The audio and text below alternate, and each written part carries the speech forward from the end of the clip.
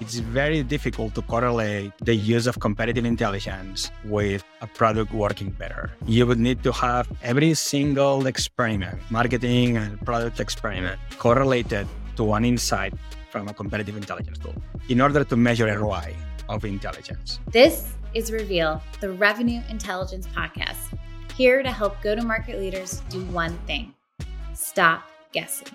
If you're ready to unlock reality and reach your full potential, this podcast is for you.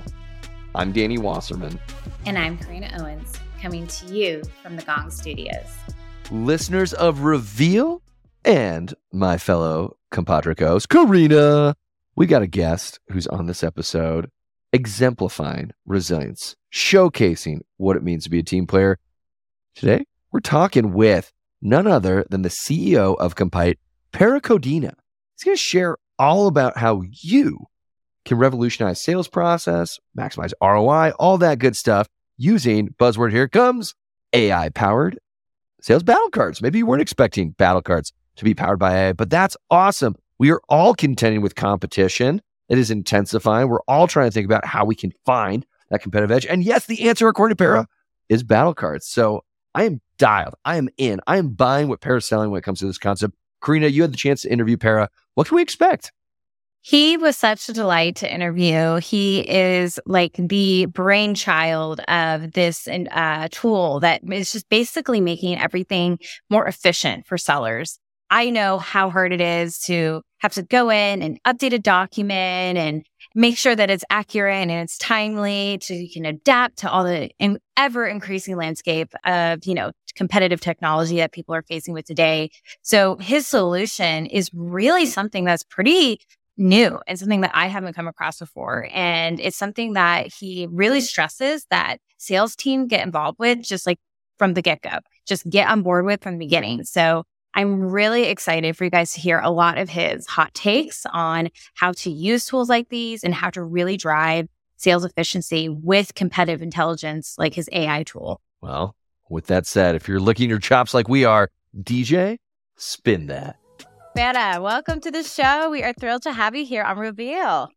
Thank you. Thank you for having me, Karina. I'm so thrilled to have you. And as I was doing some research about you, I actually happened to land on an article from 2020. It was a message really, I think, of course, to your team, but also I think to your customers. And you said if you had to pick a superpower to define your team during these times, it's the ability to adapt and move forward and remain resilient and can continue to provide value to your customers. And then you ended it with a quote from Helen Keller: "Alone we can do so little, but together we can do so much more," which I think leads beautifully to a very recent announcement that with the acquisition of SEMrush. So curious if you would like to share with us a little bit about that journey and that story. Sure. So, we started Compite 7-8 years ago back in Barcelona, Spain, and it was a long journey. At some point, we end up, moving to the United States. It was San Francisco first and Austin later. And it was like just when we were starting to be comfortable in Austin that COVID hit. And, COVID hit very different in different companies. So for some companies, in startup, it all depends on like how much money is left in your bank account, right? And probably for us, it was not the best moment when it hit. And then we needed a lot, that team, all this resilience was like really, really needed at that time. And I was actually surprised on, the quality of the team we built and how this team went through all this process, right, during COVID. And I would say the end of like that process was this, this acquisition, right? So we recovered from COVID, we thrived again after. And as a consequence of this, right, we were attractive enough, to be acquired by SEMrush, right? And like super, super good news for us. If you don't mind me asking, how much of that core team that was through that entire process is still intact today? I would say a lot of them. Most of the engineers are still there. Obviously, after the acquisition, there is people that leaves and, new people that joins. We actually literally more than double the team we had at the time of the acquisition.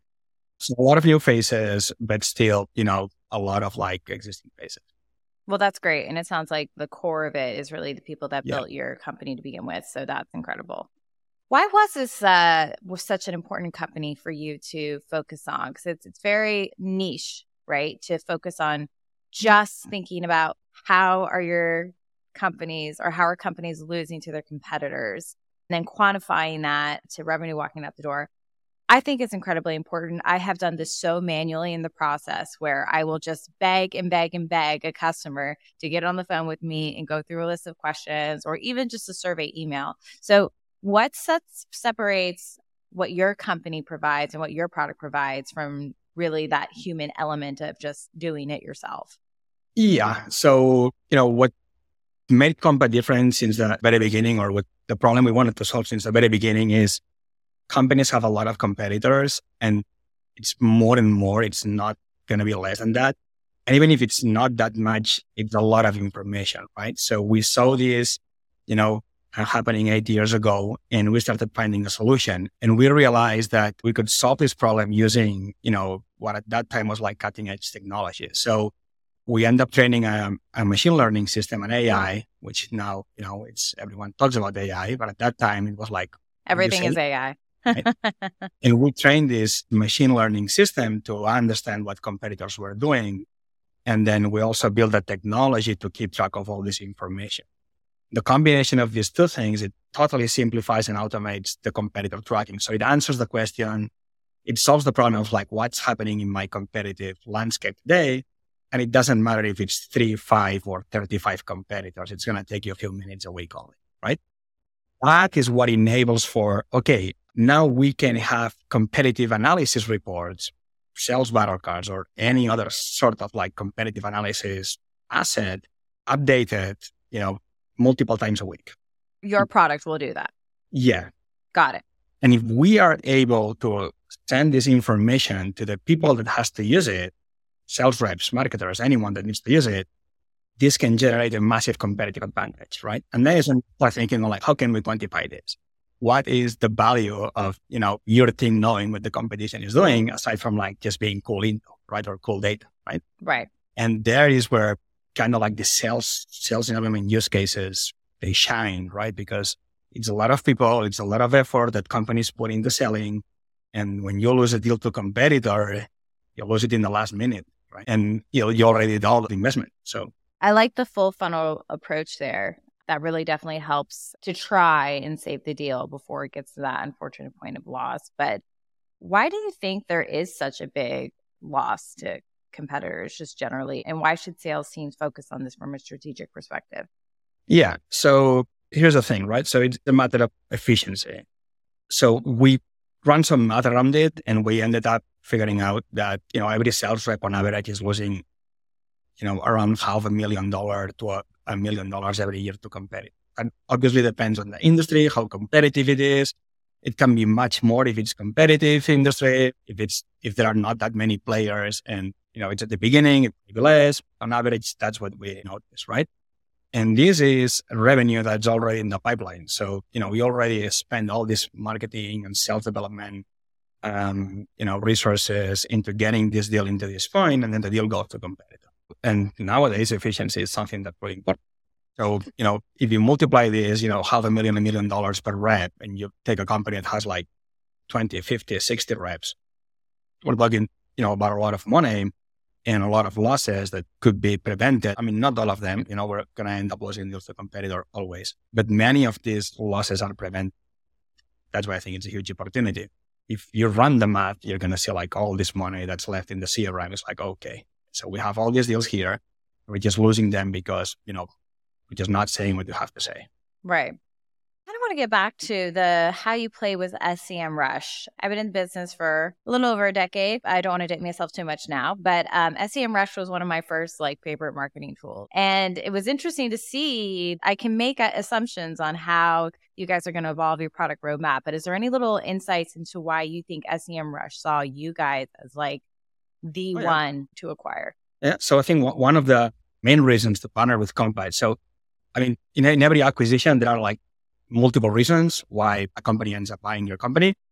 In this case, the most important one, the first one was the technology.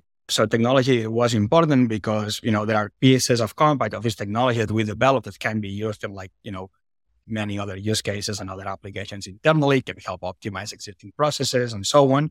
So there is a technology play.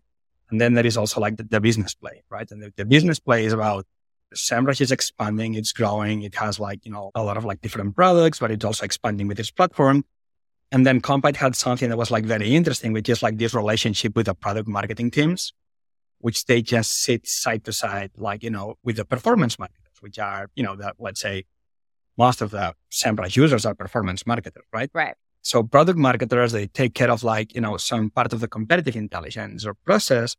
And then there is the other fact that's like, 90% of our user base are, people that work in the sales organization, because it's just like how the technology works, right? Sure. Because ultimately what matters is that, all these reports, who is actually using this intelligence? And it's the sales reps. It's product marketers that build, competitive assets so that sales can use them. So we sort of like have this relationship already with like, product marketing and sales organizations. And this is a natural way for SEMrush to expand, the user base. Right? Yeah, I think they actually see the value of also, you're saying product marketing specifically, but as an account-based marketer specifically myself, like I see the immediate value of your solution. And then combining it with a search optimization solution, right? There's definitely power in that, knowing what terms they're using and when. But for you, it's when is the company like using those terms or searching for those products, et cetera. So I'm really excited to see about where you guys take this partnership and how much more it's going to evolve. So any other little tidbits or excitements that you can tease out for us about what we could expect to see about the roadmap in the future? Yeah, absolutely. So we already built, let's say, the technology that it's able to, automate all this tracking. We solved this problem, better than anyone else out there for, these use cases like sales battle cards. Moving forward, we're very much centered in like delivering a lot of value to the users of this intelligence, to the final users of this intelligence, which is, again, in our case, the sales teams and, when they are pitching against competitors, right? Yep. When they are presenting the solution, when they're positioning against their competitors, we want to make sure that, all this intelligence, all this value that's generated with the software, it's actually being used, right? And you're going to see like a lot of like new things that we're going to be releasing in the upcoming months and quarters that are focused to like, okay, how can we capture the most value? How can sales teams capture all this value, right? Right. And how do they get notified? Where do they find it? Where does it show up? It's like where my brain goes next is, we build all these assets. Are these guys kind of like align with the official messaging, and how can we help them be more aligned, and how can technology and how can AI can help them get there, for example? Yeah. Well, you mentioned battle cards, and I want to touch on that. That's always been actually, in every SaaS company I've worked, I've played a role in shaping those battle cards, even though I'm not by discipline a product marketer. It felt largely in use, and it felt very manual. And I felt like it had to be my job to make it hyper relevant every day. How did you see that? Like, how did that come to your mind that, okay, these competitive battle cards, like they're necessary, but they're outdated? Again, we started from the marketing side. This is something that's documented. When we started with Compite, we were mostly focusing on like demand generation use cases, right? And then talking like, 5 years ago, right, there was a group of users that were like the product marketers, and that they were insisting on, using the website tracking technology and all these things we have. They were like using it to create sales battles. And then is when we kind of like saw the relationship. It's like, these guys have to create battle cards, and it takes a lot of time. And, the more players are out there, it's a mess. And then sales is always yelling. It's like, it's updated and it doesn't have what we wanted. Okay. And then we saw that, some of our users were using it to do this. Like they jump in, they use all this automation so that they can keep these battle cards up to date, right? And still, I think there is like a piece, like a key element here that's, this product marketing, this sales enablement team, whoever is building these battle cards, that in every company it could be someone different, but ultimately they're doing the same work, which is process all this information, right? And, summarize it and make it available for sales teams. And I think the key here is, you also need the sales team involved, like the sales leadership involved, right? Because it's not the same the way we write things, when we're thinking of marketing and content versus the way people speaks. And if you think of a sales rep, when a sales rep is in a call, they don't have all this time to one thing is like the training materials that you're going to prepare for them and probably like also use the same intelligence. And another thing is like what they need to use in the call. It has to be like something very quick, very concise. And the kill shots, the landmines, the 3, 4, 5 items, the weaknesses and strengths of this competitor. And what we've seen many times is like very long battle cards that don't really resonate in sales audience. And what we've seen working is when this is like kind of like agreed between sales and marketing. It's like, okay, this is what we're going to say. This is how we're going to say, how we're going to present our solution against this competitor and so on. But yes, it's a lot of work in it. You're underselling the work. It's a lot of work. We have, very good relationship with all the product marketing community. We've been working with them at some point. We zero in product marketers only. We've been working with them for years. And, they all love Compite because of how fast can we do this, right? So it's like, we build the automations and the workflows and so on. Suddenly it's like a few minutes, see everything that happened. I did the battle cards and so on. This is the hard time justifying how little time were they spending in the platform. AI and automation can revolutionize so many of those mundane daily tasks that sales reps have on their plates. Think, there's note-taking, there's data entry, following up with customers, and the list goes on. Which in return opens up more time. If you can automate all that crap, well, it opens up more time for sales reps to focus on the things that they're paid to do and that they love doing, like meeting goals, closing deals, so forth. There's data to back all this up as well. According to LinkedIn's State of Sales report, 73% of sales professionals are using this type of sales technology today to close more deals. So if you're not in that 73% majority, it's time to consider AI as that superpower you've been looking for, that your teams are desperately hungry for and can harness yesterday. Enough from me. Let's dive back into the episode with Pere and Codina. Can you tell me a story that you always go back to? So let's say you were going to pitch your product. You don't have to name the company, whatever you feel comfortable sharing from a graphic, demographic, et cetera. But is there a company that comes to mind always for you where we help them win this revenue back with our solution? Yeah, it is. We have a customer in the real estate CRM space. Okay, so CRM software space. And I think they have 20, 25 reps when they started. Now they have a lot more. And within the first 3 months, 12 weeks, we were lucky enough that these guys had everything set up to measure it, right? Which is, we don't see this all the time, right? But they were already aware of the losses they had to competitors, and they had everything in place in the CRM to measure it, right? And so it was okay, let's just run our cards out and see what happens. And in the first 3 months, during what we typically call the onboarding time, they already saw a 9% bump in conversion rates. And that translated into 1.2 million revenue gain from their top competitors. So they literally stole 1 million in 12 weeks to competitors. Wow. What's the sales cycle of that deal? I don't think it was a long sales cycle. Right? Okay. So even if it should be most likely, I think it's a mid-market or even less than that. Real estate CRM.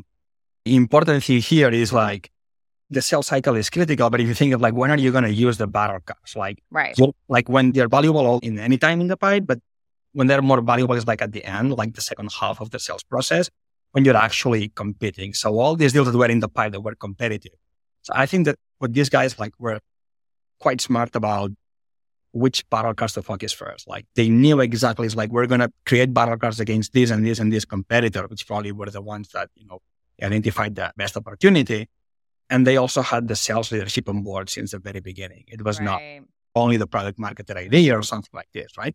Mm-hmm. And then what happened is they just trained their reps very quick on how to win deals to these 3 to 5 competitors, which changes should they make, right? And boom, it just exploded. And you could see how they start adopting, how they're using, how they're reading, looking at the battle cards. And at the same time, conversion rates are going up. It's wow. That's incredible. That's a really great story. I use them as a reference, every time we're pitching with investors and so on. And, they're having our reference for a while, yeah.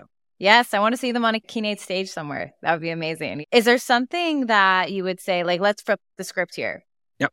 Companies that maybe, because they sound a little bit prepared, right? They knew what a battle card was. Maybe it was more of a manual process. What about these companies that you interact with that are just square one, just implementing a CRM, getting a battle card in place? Maybe they have one product marketer. How do you sell the value of your solution to them? We need companies to have, at least a sales team built. But if they have a product marketer in the team, they probably have a sales team that's, maybe like 10 reps. 5 to 10. Yeah. 5 to 10, you're still working on like how to get these guys to perform. Like you shouldn't be like that worried about losing more or less, unless the market is highly competitive. If it's highly competitive, it's like 80% of the deals are competitive, then yes, right? That's what you need to start with, right? Like, if you are entering a market where 80% of the companies have another solution or are, all the deals are competitive, then obviously you need to, start thinking of this from the very beginning. But let's say when the team is built, as you said, like, 50, 60, 70 employees, 10, 20 reps, product marketing team in place, I would start with data. So the first thing we need to do is like, okay, if we have 10 reps that are pitching to competitors, after a few months, we're going to have a lot of data, right? So like some deals won and a lot of deals lost, right? And then is when we can start analyzing this data. It's like, okay, to which competitors are we losing most of the deals and why is this happening, right? Mm-hmm. And then I think the opportunity is in like, focusing on concentrating in those competitors that, they take a significant portion of the deals, right? And the reasons for having lost that deals are what, easy to fix reasons, right? Typically, these are like more like sales execution issues, like are the reps saying what they have to say in the calls, right? Sometimes it's just like unclear and, we have gone. So it should be versus what it is, the reality, right?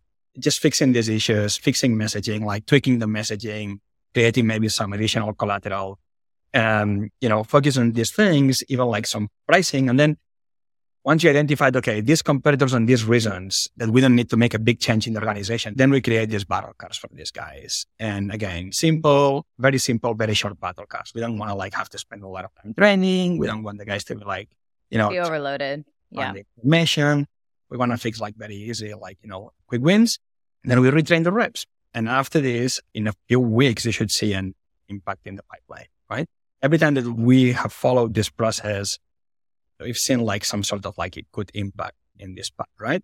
And then moving forward, then is when we can expand the initiatives. Like we can go into other competitors, like this long tail of competitors, or we can start, changing pricing models, positioning, adding features to the product and so on. The things are going to take months, right? But in the meantime, we can already start like, winning some deals to these guys, yeah. I'm curious if you wouldn't mind sharing with our audience, I think, most people aren't buying right now, right? Most people are reevaluating the solutions and trying to slim down their tech stack, do more with less. Mm-hmm. So I would imagine that that's probably, the companies you're working with, it's probably getting more hard for your solution to say, hey, like you've got to be updating this information very quickly, right? So that's where you would be beneficial because a lot of new tech products are going to be acquiring other companies and making all-in-one solutions, all-in-one platforms, making it easier for you. So what has been, I don't know, a moment for you during these, crazy economic times where you've seen like this mm-hmm. is the most common loss reason, maybe across the certain organizations or just across the board? And how have you empowered your sales teams or other sales teams to overcome it? I think we're living in a paradox, and we discussed this with the team because we have exposure to tech, right? Mm-hmm. As any, let's say, product in a new category that's applicable to tech companies, right? Tech companies tend to adopt much sooner than other spaces. So we have like significant exposure to tech customers. And at the same time, we're not seeing our churn rates grow, which is like we are having the same kind of like churn we had in the past, right? And the question here is like, why is this happening? And we've been thinking about it because, you would expect this. And actually, we are seeing not a huge surplus in demand, but we're seeing like, more and more demand for this technology. And the thing here is, if you think about it, is many of them make this reflection. So a lot of companies were not efficient enough in generating demand, right? And that's normal, right? Especially in startups. I mean, there are many reasons why this happens, but you end up like, let's spend a lot of money, generate a lot of demand, and then we'll figure it out after, right? And right. Actually, that works when there is like an excess of capital in an industry, right? thing is like, this has changed. And then, what they're questioning is like efficiency. And again, efficiency is the key of this game. So when you lose a deal to a competitor, you already paid all the customer acquisition cost. You paid for the demand generation, you paid for the ads, you have paid for the sales rep. So the only thing left to pay is the commission to the sales rep. That's it, right? And this customer is going to buy a solution. It's just not going to buy yours. It's going to buy someone else's solution. So if you already paid for all of it, right, it makes a lot of sense to get the most out of this pipeline that you already are generating or that your team is already generating. So I think that's why we are seeing what we're seeing now, which is we were kind of bracing for difficult times when it comes to retention, and it's more or less the same, right? I think in our industry, the challenge has been always adoption, right? Adoption of the battle cards. And this translates into, having not only the product marketing, but also the sales leadership involved in the deal and in the relationship, right? But it's also what the product marketing team should also be kind of thinking of. It's before getting started, let's make sure sales wants it and how they want it. And it should be in partnership. Because ultimately then it's you have the guys that are going to use the intelligence on board and they use it. I mean, typically we always see that this works, right?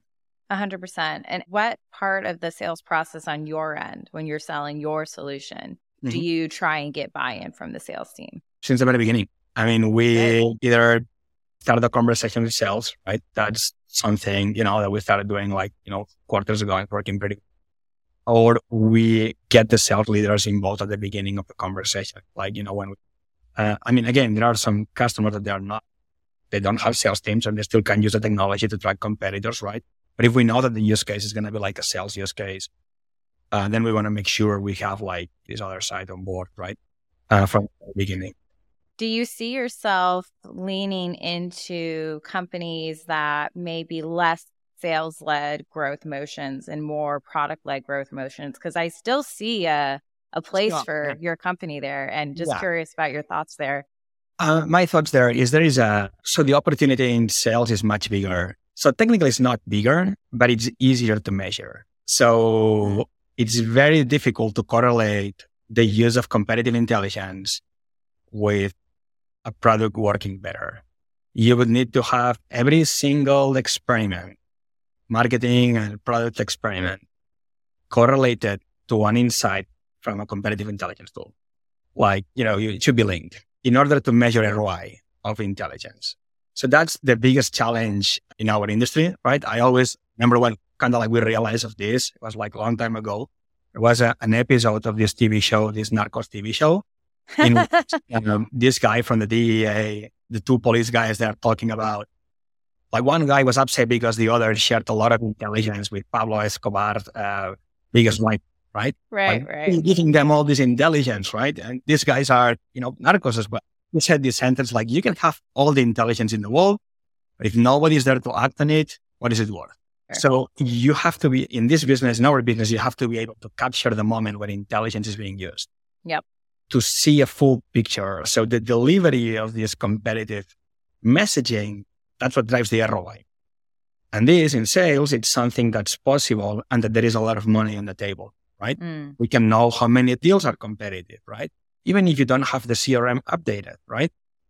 You just we have all the transcripts, we have all the information. So we know how many deals are competitive, right? It's there, information is there. We can end up figuring out manually, automatically, however, but we can figure out, right? So we can quantify the problem. We can also see if reps are using them, if reps are using the battle cards, and we can also even see if this messaging it's used in the conversations, right? We have full trace on, the efficiency and the use of the intelligence, right? If this intelligence is being used or not. So this is why sales enablement is such an attractive use case, right? Ultimately, you can have intelligence, use it anywhere. You can make the decision to buy a company for $3 billion, right? Because you had an intelligence report. How likely is that this is going to be attributed to this report? Right? So that's what I see the challenge in product and marketing use cases, which is you should correlate every single experiment with an then say, because we use this tool or this software now, we've made all this progress in the product, right? Yeah, no, fair answer. Pere, I have one final question for you that we ask all of our guests, and that is, if you were to describe sales in one word, what one word would that be? Fun. Fun. It's a lot of fun. And I'm an engineer. Wow. Yeah. I've yet to meet an engineer that says sales is fun. So tell me more. Yeah. So I studied computer science and built a couple of companies. In Compite, I kind of like, it's the company in which I kind of like did the transition. Like, we have an amazing CTO and, my co-founders are product and technology guys. So I took the responsibility on, everything facing out, like, marketing, sales, investors, and so on. And then is when I had to de-learn everything I learned in the past, maybe 15 years, right? Because when you study computer science, they sort of like shape your mind to think in a very logical way. And like things are like black and white and so on. And one thing you learn in sales is it doesn't always work like this, right? And you have to de-learn all these things, change your perception of everything around you. And for me, this was like, I had a lot of like fun during this journey, right? And now sort of like normalized, right? Living in dichotomy, like having my engineer inside and my sales guy inside, right? And yeah, for me, it was like, the journey was like a lot of fun. I learned a lot of things and every day is different in sales, right? So you have one day you're here, another day you're there, and you have to always be fighting with all these things evolving and changing, right? So for me, that's a.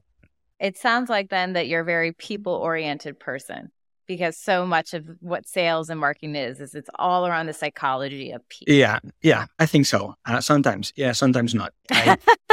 Well, thank you so much. Congratulations on all your success. If our listeners wanted to find you, connect with you, anything you'd like to share with them about what platform you engage with them most on, or how to learn more about you and your company and all that's to come. Okay, perfect. So, they can reach out pere@compite.com. Perfect. Well, thank you. I so enjoyed our chat today, and you will be a lifelong friend of the show. We'd love you back anytime. And just again, congrats on all that you've done. Thank you. Thank you very much. I really enjoyed this time. And yeah. All right. Thanks. Thanks so much for listening to this episode of Reveal. If you want more resources on how revenue intelligence can help you create high-performance sales teams, head on over to gong.io. And if you like what you heard, well, give us that 5-star review on Apple Podcasts, Spotify, or wherever you may listen.